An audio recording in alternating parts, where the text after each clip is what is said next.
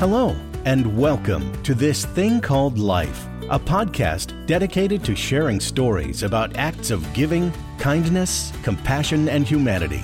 Your host, Andy Johnson, will introduce you to powerful stories about organ, eye, and tissue donation from individuals, families, and healthcare teams whose experiences will inspire you and remind you that while life is hard, unpredictable, and imperfect, it's also beautiful. We are so happy you're here. Now, let's join the show. Welcome to This Thing Called Life. I'm your host, Andy Johnson, and I hope that your transition into 2022 has been smooth thus far and that you are feeling renewed and refreshed. And I also hope that everyone is staying as safe as possible as we continue to battle COVID. So just thinking about everyone as we're continuing this fight and just hoping, again, everyone is doing what they need to do and being vigilant. So with the new year brings new beginnings. And with our podcast, we want to explore the truth about organ, eye, and tissue donation. As you know, there is a lot of misinformation and falsehoods about donation. And so one of our goals is to really dive in and talk about that so that we can have a better understanding of what donation is and how it truly impacts others. And we feel that can be best accomplished by hearing from the people who have lived it, who have walked it, can speak and share their experiences. And from there, we hope that people will take that information and do more research and understand more about how this life-saving decision really does impact so many in our community. So I am so excited to welcome my guest today, Miss Kelly Williams. And Kelly's going to talk with us about her connection to donation, and we're going to hear her truth about something, again, that is literally life-saving. So with that, it is my pleasure to welcome Miss Kelly Williams. Hi, Kelly. How are you? I'm great. Thank you, Andy. A pleasure to be on the show with you. Thank you so much for coming on. Why don't you tell us a little bit about yourself? Okay. So again, I'm Kelly Williams. I am a living kidney donor, a proud living kidney donor. I donated my left kidney to a 12-year-old 13 years ago. It's actually coming up 13 years to the date. We transplanted on January 15th, 2009. So this weekend, we will celebrate our 13-year kidney anniversary. Wow. Congratulations. I know. Thank you. I couldn't even believe it. His name is Caleb. And Caleb was 12 years old at the time. And Caleb just celebrated his 25th birthday last Friday. And I could not even believe how time has just been flying by. It's almost unbelievable. But he's in such a good place. And it's just, the power of organ donation. I'm so happy that he can celebrate, birthdays year after year and after year and just live a full life. So exactly. And I think what you just said really just represents, it represents more birthdays, more just celebrations. And you provided that to Caleb and his family. Yeah. And so what a blessing you are. Talk about, I know that you had the opportunity to connect with Caleb and his family a few months ago, and you guys hadn't seen each other in a while. What was it like just walking into that room and seeing him? Well, at first it was hard to even recognize him. When you get really busy, just living life and the years fly by, I could not even believe it. When we transplanted, he was a child. He was a 12-year-old little boy. And so when I see him now, just a couple of months ago at 24, and now he just turned 25, he is a grown man. He's out of high school. He's working, and he is just being an adult. And so that was different for me because in my mind, he is always going to be forever trapped as this 12-year-old Caleb. But Caleb is getting older. I'm getting older. So to see him, I'm like, oh my goodness, this is exactly why I did it. You know what I mean? Yeah. Just to be able to see how good he's doing and how blessed he really is. And he is such a good man, such a good young man. It just makes me proud. I was going to say that had to be really just a proud moment for you, yeah. Just when you saw him and just to see how, just the young man that he has grown into. That would take my breath away. It did. So take us back. So 13 years ago, you are working, you're young. So you're probably kind of at that point, you're kind of getting your career going. Yeah. And you meet Caleb's mom. Yep. At your place of employment. Yep. So tell us that story. So, I was working in social services at the time, and I was in case management. And Temple, Caleb's mom, I met her at an organization where we both worked. And so we worked together for about 3 years. And it was so funny. Every time, I had not yet met Temple, but every time someone saw me or interacted with me, they're like, you remind me so much of Temple Parker. So I'm like, who is Temple Parker? And she was in finance at the time. And I finally had an opportunity to meet her, and we just clicked instantly. And we really bonded very well. We forged a great friendship. And it was about 3 years into when we were working together, I ended up leaving the organization so that I could finish my master's degree. At the time, I wanted to focus on school and try to get out of there as fast as possible. So I wanted to put as much effort as I could into my classwork so that I could graduate. And so we stopped working together. And I remember just, again, we were really good friends. So I was checking on her. I knew that Caleb was starting to have some health complications. So in just one of our most random conversations, I'm like, how are you doing? How are the boys doing? Caleb has 2 other siblings. And she said, they're all doing well. Caleb is struggling a little bit with his health. And she proceeds to tell me, he's entering some kidney failure. He is going to be on dialysis. And so it kind of was really, it progressed quickly. And in that conversation, I just asked her, what does Caleb need? And she said, well, Caleb needs prayers. And, I'm a believer. And I'm like, well, that's done. I'm going to do it. You got it. You'll be in my thoughts. You'll be in my prayers. You'll be in my family's prayers. But what does he need medically? Because I just didn't understand at the time. And she said, he needs a kidney. And I don't even remember where this came from. It's like when something comes out of your mouth and you don't even really realize what you just said. Out of nowhere, I just said, I'll give him one. And she said, that's cute. You know what I mean? At the time, she's like, oh, I'm in my mid-20s. And she's like, on your head, like, oh, really Kelly. I know, like, oh. And I said, no, give him one. And I said, you have 2, right? And I think from what I understand, you only need 1. And she said, well, if you're serious, let me just give you the number to our transplant coordinator and take it from there. If you're really serious, you decide if it's best for you and you go forward. And that's all she had to do. I did my research. I called the transplant coordinator. I got in for that first initial test, and it was rocking and rolling every single week.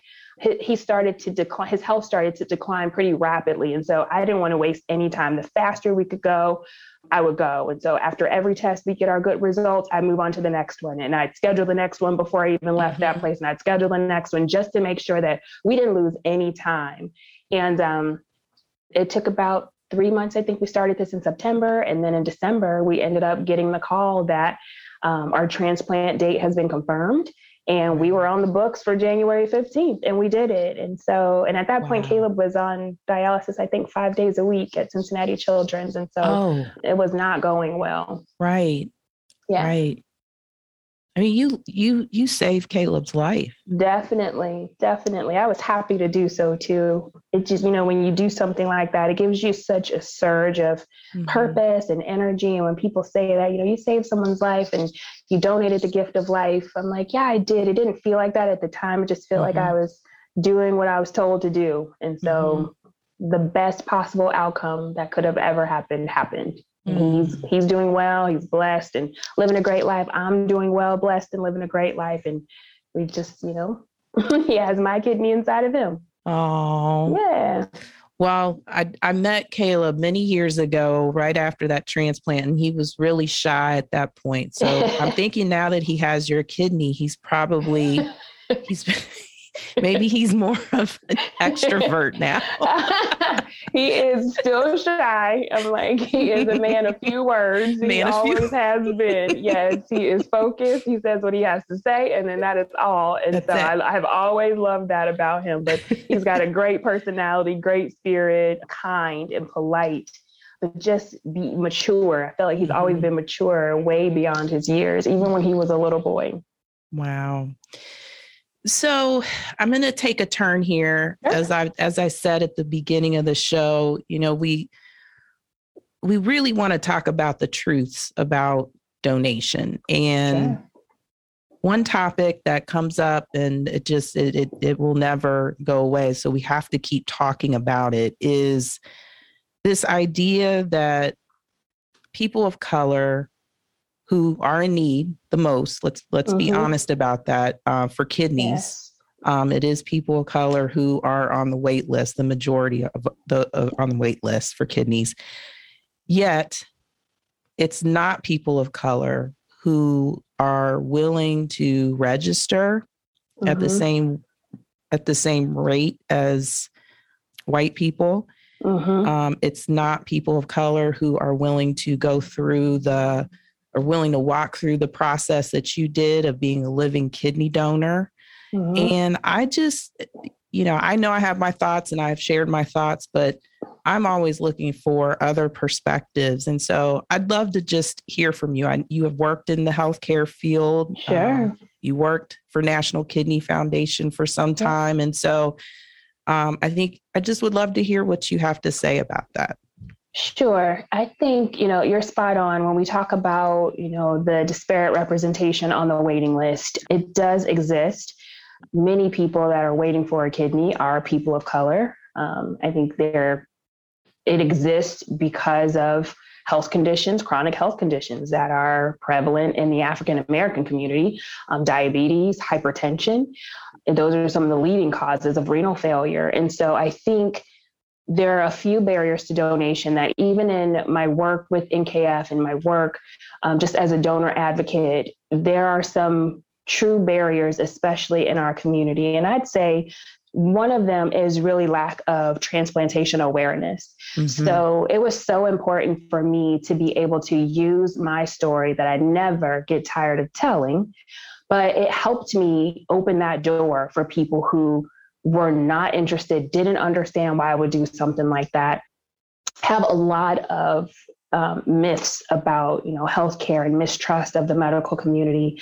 And some of it is historically justified. So there are reasons why people don't trust the medical community. And if you are not made aware of, really what some of the truths are, you can get stuck right there where you are so closed off to not even wanting to get the information because of what you heard or may have believed or has been passed down to you, and you hold on to it like gospel, and so that is really impactful to our communities because we thrive so much on that tight knit, like what I hear from my grandma or from my this or from auntie or from whoever else. And when they tell you that, you stick with it and that's what you do.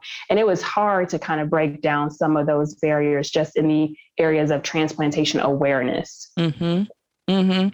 So let me ask you a tough question. How do you think we're doing in breaking down those barriers? And what do you think we could be doing better? Because to me, the fact of the matter is us not breaking down those barriers and people not really kind of taking the time to get that transplant awareness ultimately could be a death sentence for a lot of people, because as you mentioned, the diseases, diabetes, hypertension, those are silent killers, right?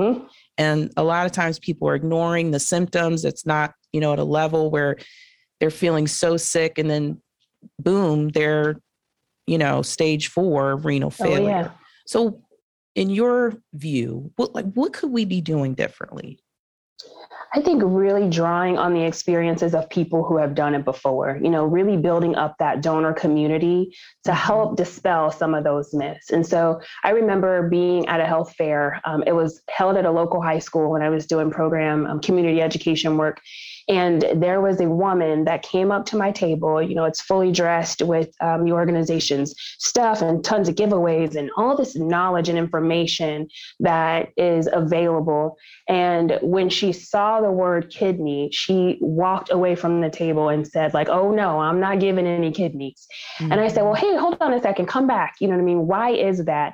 And she just started rattling off all of these things like, well, if you happen to give a kidney and something goes wrong with you, or you put it on your driver's license, then they're not going to, doctors aren't going to try to take care of you. Or the way she ran away from the table, I'm like, well, hold on a second. Even if we did organ transplants right now, there is no way I'm going to sign you up for an organ transplant right here on this folding table in the high school gymnasium. We're just having a conversation. We're just having a conversation about it. So even that was like an immediate runaway of, no, I don't want to even know anything. I don't want to hear about it. And so when I told her, what if I told you I was a living kidney donor? And she didn't really understand what that meant. And I said, I have one kidney inside of me and one of my kidneys inside of someone else. I transplanted to a 12-year-old boy. He had this, health complication, and now he's, thriving. He's alive and well and healthy. And she said, you changed my perspective, because I had never met anybody that actually did it. And I said, well, I actually did it. And I serve as a donor buddy to help other people just consider it. And so I'm not here to ask you, will you donate a kidney?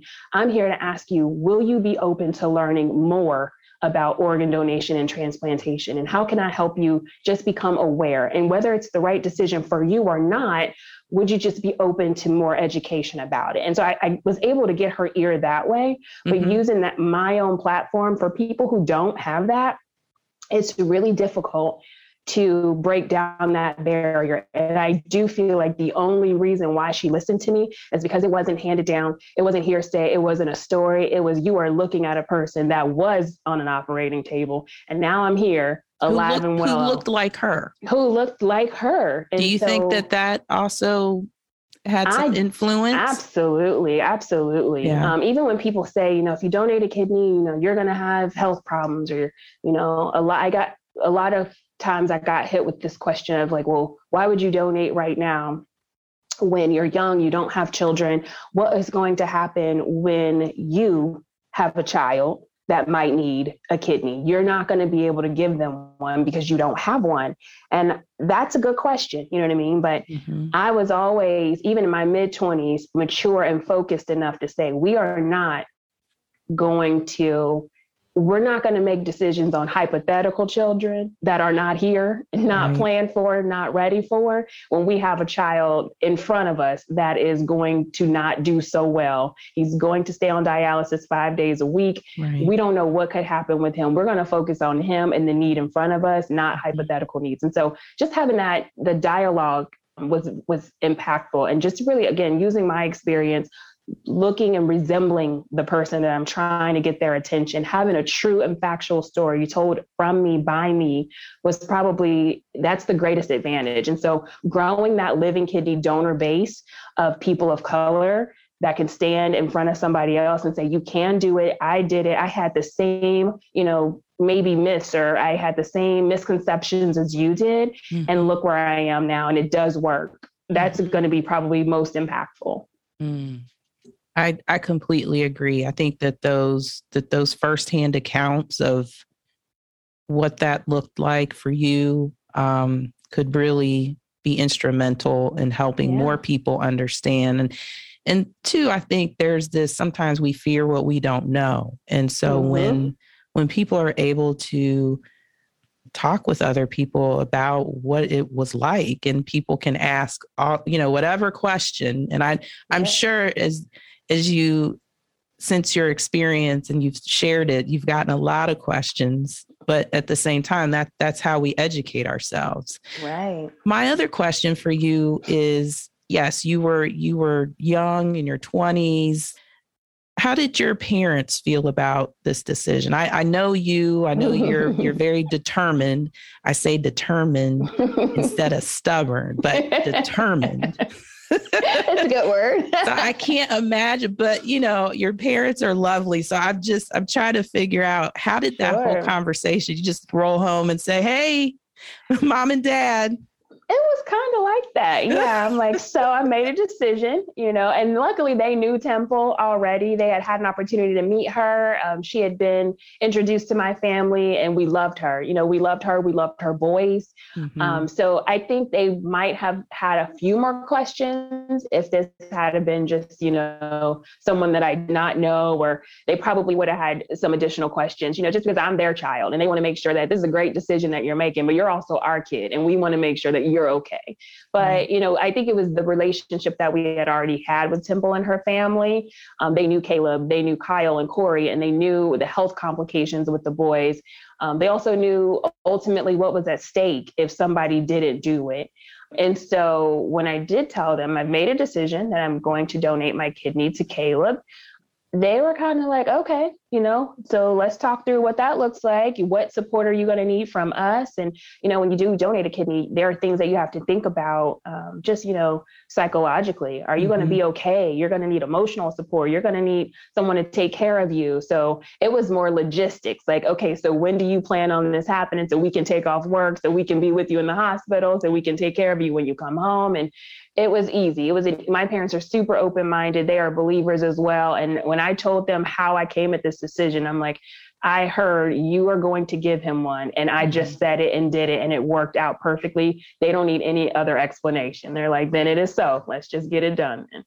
And how proud of you they must be. Sure. To make such a big decision, and also know that, everything that they poured into you as a child just came to fruition. You're just a selfless individual that, said, yes, this is what I've been called to do, and I'm going to do it. And you did it. Yeah. And I'm very proud. Yes. And a few years later, you received additional blessings in these two beautiful children that you have. Oh, yeah. Yeah. So that's, and I think that's one of those, again, it's one of those pieces, I think sometimes there's this idea that maybe you can't do things that you would want to do in your life, or somehow being a living kidney donor is going to disrupt something. But you've shown just through your life, how old are your children? Dominic is 10. He is in the 5th grade, and Kendall is 9. She's in 4th grade. So 9 and 10 years old. And they're doing amazing. Yes, they are. And you have all the energy in the world to keep up with them. But it's, what a blessing. It really is a blessing. And that is something that, people have asked me, after you donate, well, what can't you do? And I'm like, well, I probably can't do the same things that I shouldn't be doing anyway. You know what I mean? Right. So I don't think that there are things that I can't do. I truly don't have any limitations. Even people are like, well, what about, additional doctor's appointments? And I'm like, well, I am dedicated to making sure that I meet with my physician. I get my labs checked every single year. I don't want any surprises, And so that's something that also you should be committed to, whether you donated a kidney or not, your own health and well-being. And so I don't have any true limitations on things that I cannot do. I joke all the time, if this, just a couple weeks after donating a kidney, I went skiing with my friends. And so and it hurt, that probably wasn't the best idea. You probably shouldn't have been, but but I did do it. I was not going to miss out. And I'm like, I'm feeling good now. So I might have overdone it just a little bit. I probably could have given that a couple more weeks, but I did it and it was fine. And so I don't have any limitations, and it has not negatively impacted me in any way that I can think of. Right. So what would you say to the person that is listening today and they know someone who is in need, and they're kind of going through that process? What would you say to that person contemplating this kind of decision? Yeah, it is a big decision and it is worth contemplation for sure. You know, you want to make sure it is the right thing for you to do and for you and your family to do. I would just say, you know, be open, ask a lot of questions, connect with someone like me or someone that has actually gone through with the procedure. We will answer any questions that you have about it. I remember every single thing in the order vividly, like it was yesterday. And I know like the further we get away from the actual transplantation date, I can recall every single thing as if it were last week. And so I remember every step of the process and just having that donor buddy. Even in the beginning stages, whether you've committed to do it or not, ask as many questions as possible and just determine if it is something that you can do. And if you can't do it, take that knowledge and share it with somebody else. It might not be the right time for you. You may have your own health complications or limitations that would make this not a possibility for you, but share that knowledge so that other people around that person that needs the kidney are aware of actually what they could get themselves into and the blessing that could come out of it. But it's just about, again, open communication, dialogue, talking, sharing, raising that level of awareness, because if it's not right for you, you can share that information, what you learned, and it could be right for the person next to you or right for the family member that's kind of silent, hasn't been saying anything and soaking it in. The other thing from the donor side is, you know, people are getting much more vocal about what they need. So you have seen people before, it seemed, you know, like it was something shameful or I don't know, but it's just quiet. And now people are just way more vocal. They will put out a billboard, a flyer, a hashtag, because you just never know where that kidney could come from. And so for the recipient, just being brave enough to just open your mouth and say, this is what I need. Just like Temple did. What does your son need? He needs a kidney. That's what he needs. And I happen to say yes. And so from both sides, just enter into that dialogue openly and understand and just get as much information as you possibly can so you can make an informed decision. And you're absolutely right. You know, I think so much has changed from when you donated to Caleb to now, because you see the asks everywhere. You see them on yard signs, billboards, social media, newspaper articles, like do it. It's everywhere. It's everywhere. And that, I mean, that is in part because the wait list continues to increase. And that's the part that I think it's so important to highlight.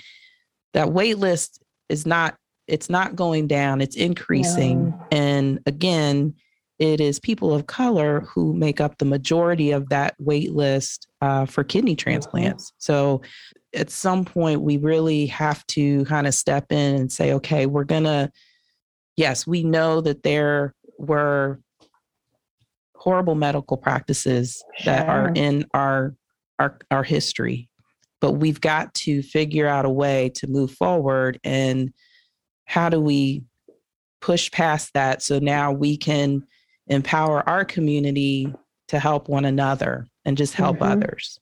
Yeah. And I think there's a little bit of impact too, just from the living, you know, when you talk about the wait list, imagine how disheartening it would be, you know, if you were on dialysis and you got the news that you need a kidney, right? Already you're in stage 4 and you need a kidney. And by the way, there's a few hundred people on it in front of you. You know what I mean? That to me is like, I don't want people's names to end up on there. And then you sit on there for years and years and years waiting, instead of just having donors that are informed and that can say, even if I don't want to do it as a living donor, it's not something I want to do while I'm alive.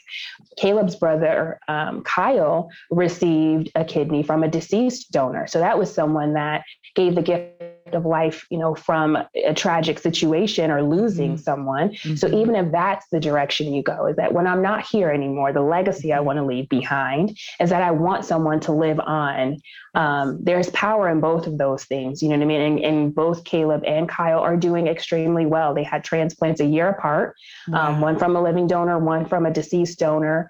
And thank God that they didn't have to stay on the wait list as long as some people have been on there. And people pass away every day waiting for that gift, and it just never comes. And so the more that you can engage in those conversations and try to get people, especially living donors, it's going to be your highest level and highest rate of success. I feel like it, because you get through the process much quicker. There's not that waiting period. It's just, I've identified my donor. Let's start the testing. And then we have our transplant, instead of, imagine just waiting every single day trying to get that call, and then the sun rises and goes down and you didn't get it. Right. And you do it again and again and again, year after year. That supply of living donors is so critical. It really, really is, if we want to talk about getting the list down. And I've just, it's been amazing to see over the years, the number of people who are stepping up to say, I will be an altruistic kidney donor. Oh, yes. Meaning I don't know who I can donate to, but I'm going to walk through this process and I will do it if I can help somebody else. Sure. That's the ultimate, you don't even know where it's going. You just know it's going to help somebody. Yeah, that's, they are some true heroes that do that, just out of the kindness and the love in their heart to be able to do that. That's amazing. Yes. So our time is nearing the end. Okay. But is there anything else you would like to share with our listeners? I think, again, it's such an honor. I enjoy telling this story. I love telling this story. Just because you never know who is going to listen to it, who it could help, who could unlock something within somebody else to say, maybe I might even consider, maybe I might look into it. Again, when I was in my mid-20s, the extent of my kidney knowledge was you have two of them, you only need one of them. And so for someone, that's pretty sad. You know what I mean? I'm like, I just know you need two. And, when they're not so healthy, you're going to have some problems. That was the extent of my knowledge about kidney disease. And so as I started to get more involved after the transplant, I became a huge donor and advocate, and just for organ donation, transplantation, kidney disease awareness, you just learn so much. And so if I can continue to use this platform for years and years to come and just kind of help people understand the process, what it's like, and most importantly, how rewarding it really is. This has opened so many doors just to help me and what organ donation and transplantation is and what it isn't. I've been a donor champion for Life Center. I've been a part of, the ceremonial annual flag raising ceremonies, and I'm a donor buddy, which is somebody that'll walk with you through the process after you've agreed to donate your kidney and just will be with you through the process the whole time. You have done that. Oh yeah. I've done it 3 times so far. My very first really? One. Oh yeah. He donated his kidney to his dad. We met through social media. We've never met. And I was on a donor buddy registry. He picked me out and we connected by phone. And I just told him my experience. I was there for him the day of the surgery. I called him, sent him messages, followed up. How are you doing? How did your test results come back? And that is such a rewarding process, because from start to finish, and when you get it to the end and him and his dad are doing amazing, it is so rewarding to be able to see, that I actually did help somebody. And so even post-transplant, 13 years later. When did they have their transfer? He did the transplant. Andrew transplanted to his father. I would say this was maybe 2 years after I transplanted to Caleb. And so that has been a really rewarding experience, just being a donor buddy, where I'm like, all right, when you get to this test, this is what you can expect. You know what I mean? And that's so important, though, to help people, because there's like we said, there's some fear with uncertainty, and so to be able to reach out to you, and I think, wow, even to so what should I pack? For my stay, I'm like, all right, you're going to be here for a few days. It's really important that you pack some comfy clothes or pack a lot of movies. It was so funny for me and Caleb.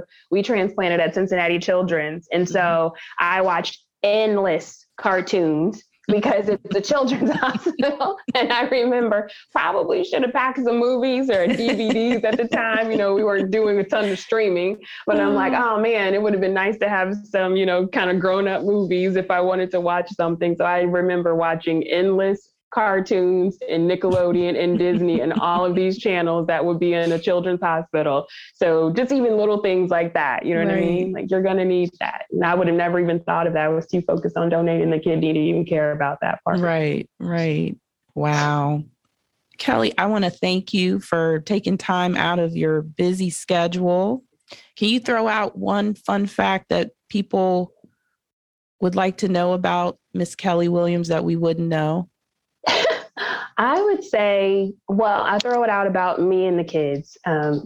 My children and I love roller coasters. And one fun fact is we travel the country going to roller coaster and amusement parks. My son has an ultimate bucket list, and we check off at least 10, I would say 20 coasters every single summer. We have it mapped out. Yeah, we've been to Texas and North Carolina, and we ride the tallest, fastest, steepest. It is just something that we do. My son reviews them on his own little YouTube channel. Really? Yeah. So is he going to be a YouTuber too? There's all the kids. I know. He's always like, give me a channel. I'm like, oh, okay. I don't know. It's pretty cute though. He is, he's into it, and he knows all the stats, and he reads up on the speeds, and I'm trying to just foster that, in him. And so if that's what he wants to do, it makes for good family travel. And you can catch us at an amusement park flying the tallest, fastest, steepest coaster ever. And that's what we do. Oh, yeah. How fun is that? Mm-hmm. Wow. Well, again, thank you. As I've always say, you are beautiful inside and out. Thank you. You're funny. You're brave. And I appreciate your openness about what you did. And just, my hope is that it will connect with someone. And I appreciate, your willingness to be a donor buddy, to kind of pay it forward and help others through it as well. And not, make it less scary. Because of course it could be, just not knowing what to expect. And so I feel like in that way, you're kind of knocking down some barriers and just, saying, yes, I did this and here I am, and I can walk with you too and help you. So thank you for just being who you are. We appreciate you in the donation community. Absolutely. It's my pleasure. Thank you. So with that, I want to remind all of our listeners that today 106,681 people are waiting for life-saving organ transplants. Your registration to be a donor can be life-changing and life-saving for someone else. And these people, they're women, they're men, they're children, they're our neighbors, they're people that we live and work with in our communities. And they're also complete strangers who just need help. Kelly was able to help Caleb. And we encourage you to think about doing that and doing your research. And you can visit lifepassiton.org to get informed, to be empowered, and to learn the truths about donation. I want to thank everyone for listening. I want to thank Kelly again. And I just want to remind you, be kind to yourself and to others. Thank you. This episode is brought to you by LifeCenter. You have the potential to help save and enhance the lives of others, those who suffer from chronic illness or the effects of traumatic events. Statistics have shown that a new name is added to the national waiting list every 10 minutes. You have the opportunity to help others and save lives. You have the power to donate life.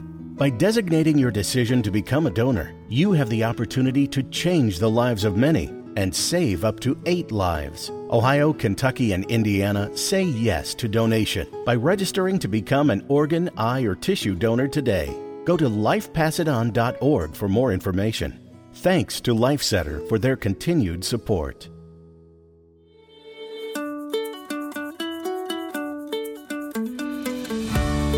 Thank you for listening to This Thing Called Life. Subscribe on iTunes or wherever you get your favorite podcast to make sure you get updates on all new episodes.